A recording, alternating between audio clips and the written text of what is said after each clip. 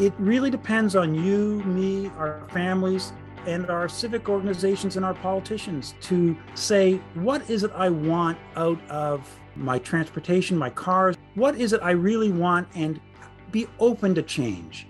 It's not a foregone conclusion.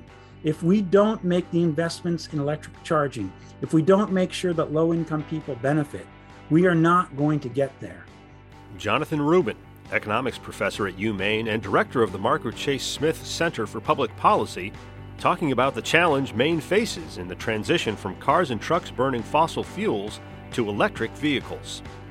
I'm Ron Lisnett, and this is the Maine Question podcast.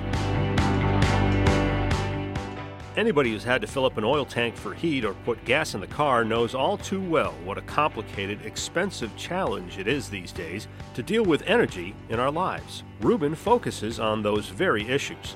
Energy, greenhouse gases, alternative fuel sources, and means of transportation. He's quite busy these days, as you might imagine. The war in Ukraine, pent-up demand due to the pandemic, and supply chain problems mean oil and gas prices have spiked.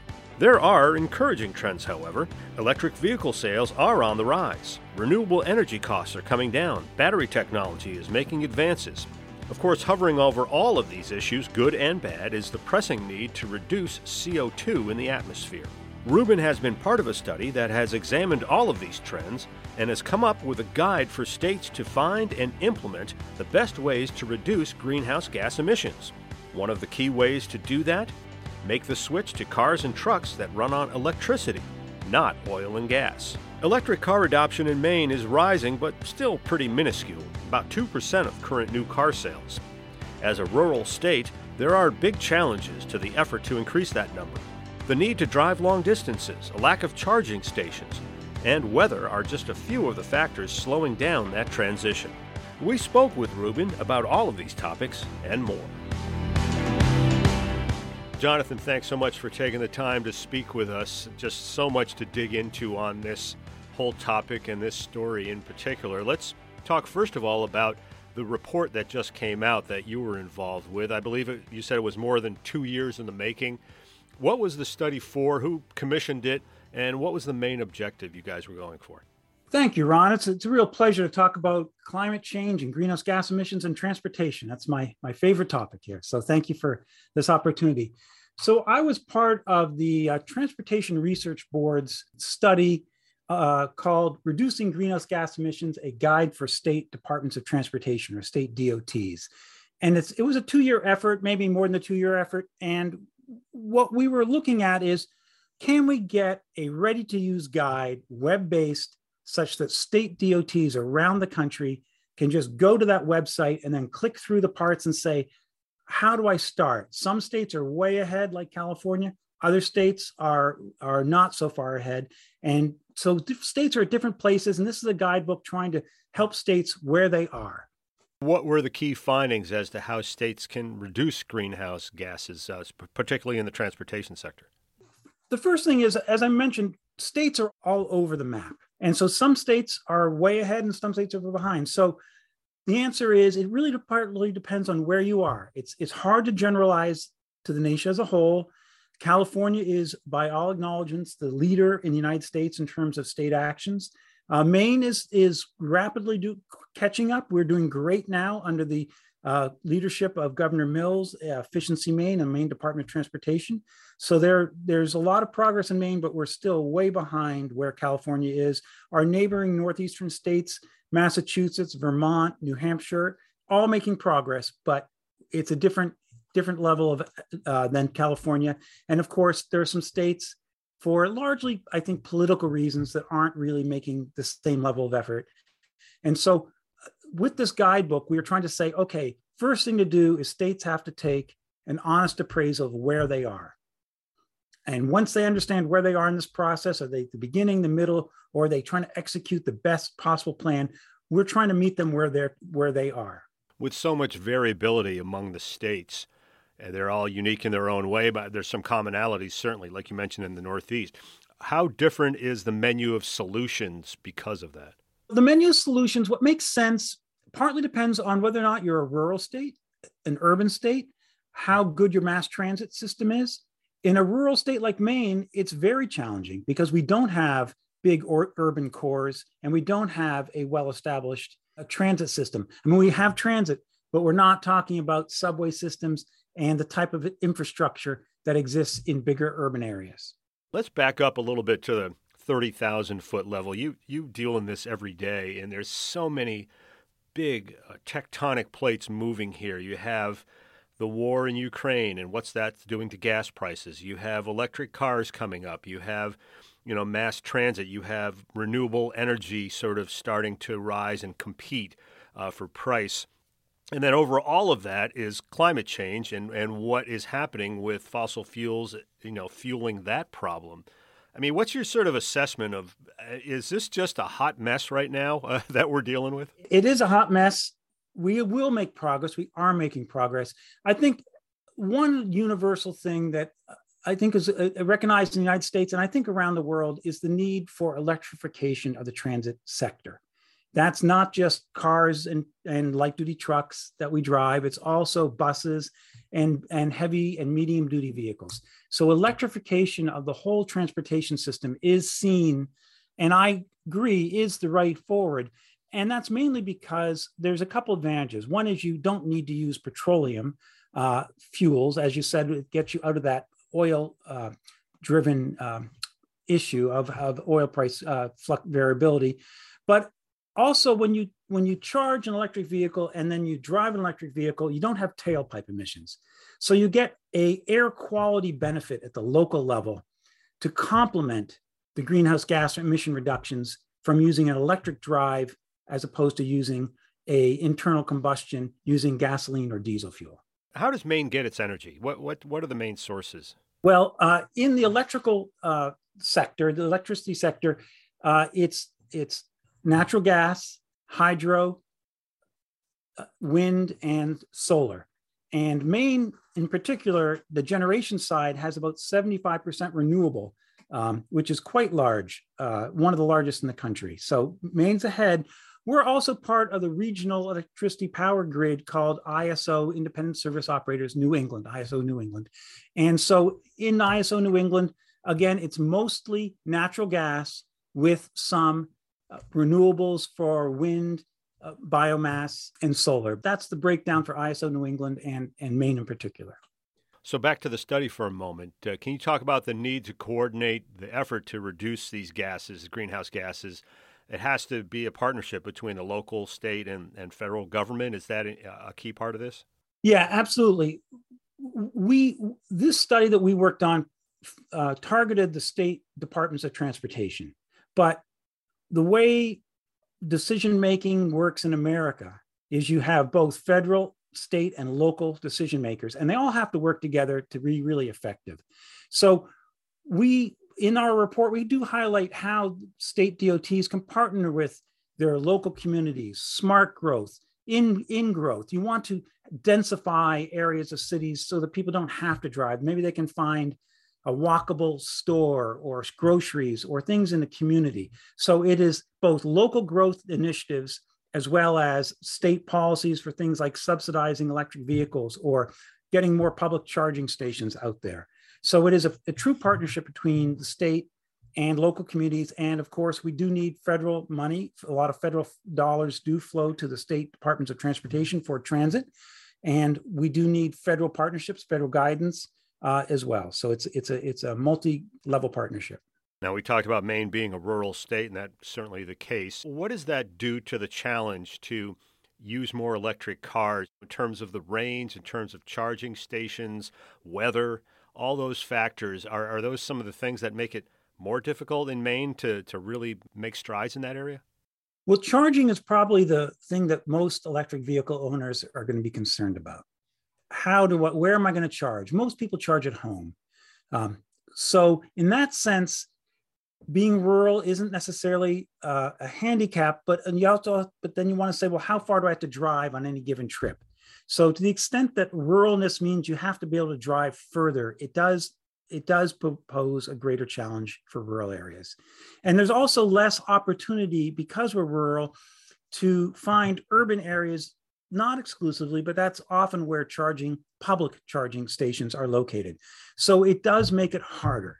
I don't think it's something that can't be solved through through planning, but it is a challenge. How is Maine doing in terms of adopting electric cars? Who's sort of leading the way? The country that's leading the way is Norway, by far. Norway has somewhere in the order of 80% of new vehicles being sold being either battery electric or battery plug-in with some use of gasoline. So with the full battery electric somewhere in the 65% range. But they're by far the world's leader, and that really has to do with a all-out government policy to raise the cost of internal combustion or gasoline diesel cars through a 25% tax. And then no tax and on the electric vehicles, as well as other perks such as free parking and other things. We're not there yet in terms of policy, and Norway is a much smaller country. So they're the world's leader. People do look to them, but I'm not sure that the lessons of Norway are going to apply to a large nation such as the United States. Within the United States, California is by far the leader. They have about 12% of their new vehicle sales being electric right now. And that's up about 10%, up 10% in the last decade. So they've made a lot of progress. And I want to acknowledge that Maine is making a lot of progress too, but we're still in the 2% range of new vehicle sales. And getting up to 10% is going to be a challenge, and we'll get there, but it's a challenge. It's sort of ironic because Norway is awash with oil, right? Yes, they are awash with oil, and they sell it on the world market, and most of that money goes into a sovereign wealth fund. Can you just talk a little bit about the need to communicate the benefits of making this switch, I guess? What can be done so everybody benefits, not just the people that can afford what for electric cars is a much bigger price tag? When you think about the benefits of electrification and cleaning up our transportation, it's really important that these benefits go to everyone in society, low income, disadvantaged communities, as well as higher income people. Everybody should win on this. It's important because it's the right thing to do for everybody to get better transportation, cleaner transportation in their local communities. It's also good public policy in the sense that this is a transformation we need to make, and we need everybody to benefit so that everybody's willing to pay and contribute to make this transition happen. Let's talk a little bit about the challenge of making this switch big picture. I mean, we have an economy that for, 150 years has been based on internal combustion engines. It's not just transportation, it's drive-ins, it's people that repair cars, it's auto parts stores. Everything is based on these gas-powered vehicles. And so changing that and going to electrification, can you get your arms around how big a tectonic plate shift that is? I mean, it just feels huge, like you're trying to turn around a tanker in a swimming pool or something. I think it's important to be realistic about the challenge ahead of us. It is huge. It is, and then your tanker example is I like that analogy very much. It is about turning around a tanker, which is slow to turn, and it takes a long time. It does involve the repair stations. It does involve everybody. At the same time, we've seen transitions. Once upon a time, we didn't all have little smart computers called cell phones in our pockets. Today we do. Not universally. In fact, one of the problems today, of course, is that not, especially with low-income people, is they don't necessarily have access to smartphones and good internet connectivity. So we must make sure that this transition includes everybody, but it is a very large undertaking because it involves insurance, it involves charging, it involves the way you go about your day, because it is fundamentally changing a whole system that we have established, and it works very well for us in many regards, except for, of course, balance of payments, where are we buying this oil from, all those issues. We talked at the top about all the competing factors that are at play here, short-term versus long-term. We have the war in Ukraine. What is that doing to energy prices right now? We have the long-term needs and desires to reduce greenhouse gases and move away from internal combustion engines. Can you just talk about the interplay and the battle between those competing sort of dynamics, short-term versus long-term? It's a bit of a tug of war going on right now, isn't it? It is. It is quite a lot. It is a tug of war going on right now. United States, the war in Ukraine is driving oil prices up, and oil is a worldwide commodity. Even though the United States is one of the world's largest oil producers and refiners, and we do export significant amounts of refined product, because it's a worldwide commodity, high oil prices anywhere mean high oil prices in America. It's just what it is. It's a world commodity. So you do have sectors of the United States economy that produce oil, and those high oil prices are very beneficial to parts of the U.S. economy. Let's not forget that. If you're in Oklahoma or Texas or other oil producing states, this is a time to make some money because oil prices are high. So that is important. It's real, and you have to acknowledge that. It's important that we have what's called the language going around these days is a just transition, looking after those oil field workers and other people who stand to potentially lose or if not lose their job, they're going to have to find a different job. They have to find new skills because it's not the skills that you need to be a electrical vehicle technician or manufacturing, or all the component parts are not necessarily the same skills as taking the oil out of the ground and refining it. It's disingenuous to say to people, don't worry about your job. It's a good future. You'll be fine. I think we have to really pay attention to those people whose jobs may be at risk. It's the right thing to do to pay attention to that. So we need to acknowledge it. We need to work with it. I don't think we can stop just because some folks will lose their jobs doesn't mean we should not do this, but it means we have to make sure that they are adequately taken care of. You can't open a newspaper or watch a news program or open your phone without hearing about supply chain problems these days, whether it's chips or cream cheese or whatever. It just seems to be a big problem as we come out of this pandemic. Is that also affecting the adoption or the manufacturing of electric vehicles, or is it the same for internal combustion engines and electric vehicles in terms of supply chain problems holding things up a little bit? Supply chain problems are a real issue for electric vehicle transition. And that's because electric vehicles have a lot of computer chips in them, and they have a lot of specialized parts. And those specialized parts come from all around the world. And so when you have a bottleneck somewhere and you need one part, that can really stop a vehicle from being produced and on the road and getting to a customer. I ordered a Volkswagen ID4. It took about 8 months for my vehicle to be produced and shipped to Darlings in Bangor. I guess the other story you can't help but notice every day is the technological advances, whether it's new battery technology or other technologies that are really moving things forward. Have you seen any new developments of things that are coming down the pike that people should be excited about? Are we ready for a leap forward in the capabilities and technologies for, say, electric vehicles? Ron, I mean, it's a really good point. I mean, in some senses, electric vehicles are just a perfect substitute or replacement for your current gasoline or diesel vehicle. But in some ways, they're better. They're quieter. The acceleration's great. They have all the latest safety features. So these are really nice vehicles. They're just really nice vehicles. But so what's on there is already incredibly advanced compared to just the vehicles just a few years ago. But if you're asking also what's coming down the pike maybe 5 years from now, there's still some very interesting things in the works. One is battery technology continues to evolve. It's not static. And so we do expect better ranges, lower costs to come down to be coming down. And that's realistic to expect that, not pie in the sky stuff. And it's realistic because we've looked at the price of batteries and they if you plot them on a graph, they show a clear downward trend with time and with production volume. So we're expecting better batteries, lower costs, better technology in the vehicles. So that's all occurring. Doesn't mean that the new vehicles aren't just tremendous now. You've been studying this stuff a long time. Have you ever seen a time that's more volatile in energy and transportation, or more promising, or more discouraging? I mean, where are we at in terms of how you've looked at this stuff for a couple of decades anyway, right? Yeah, I have. And I would say, I wish I could say to you that time is now unprecedented, but it's not.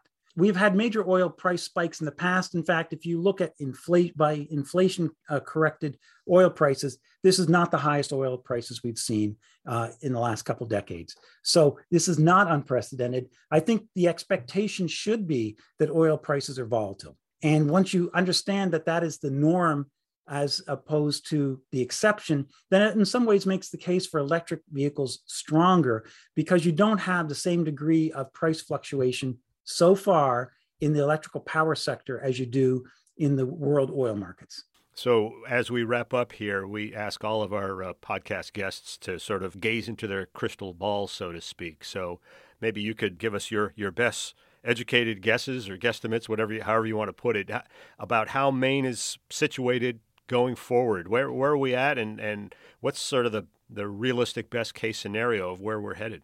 If I'm looking into my crystal ball, I would say that the answer is it depends on the actions we take today.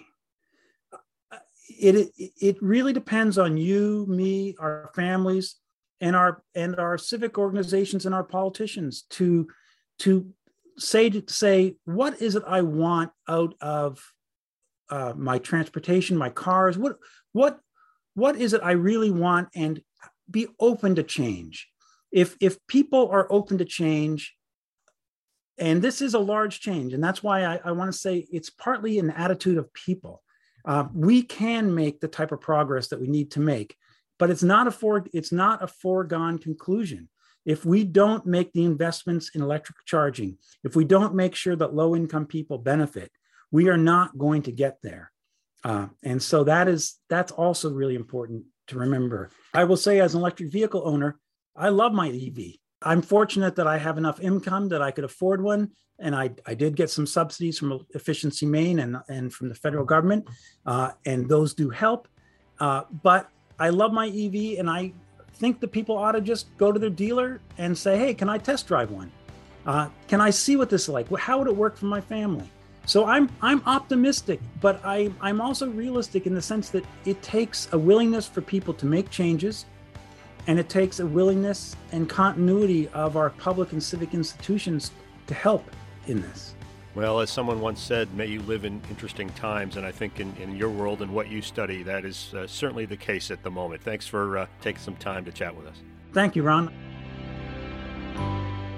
Thanks as always for joining us. You can find the Maine Question on Apple and Google Podcasts, Spotify, Stitcher, and SoundCloud, UMaine's Facebook and YouTube pages, as well as Amazon and Audible. Have questions or comments? Send them along to mainquestion@maine.edu. This is Ron Lisnett. We'll catch you next time on the Maine Question.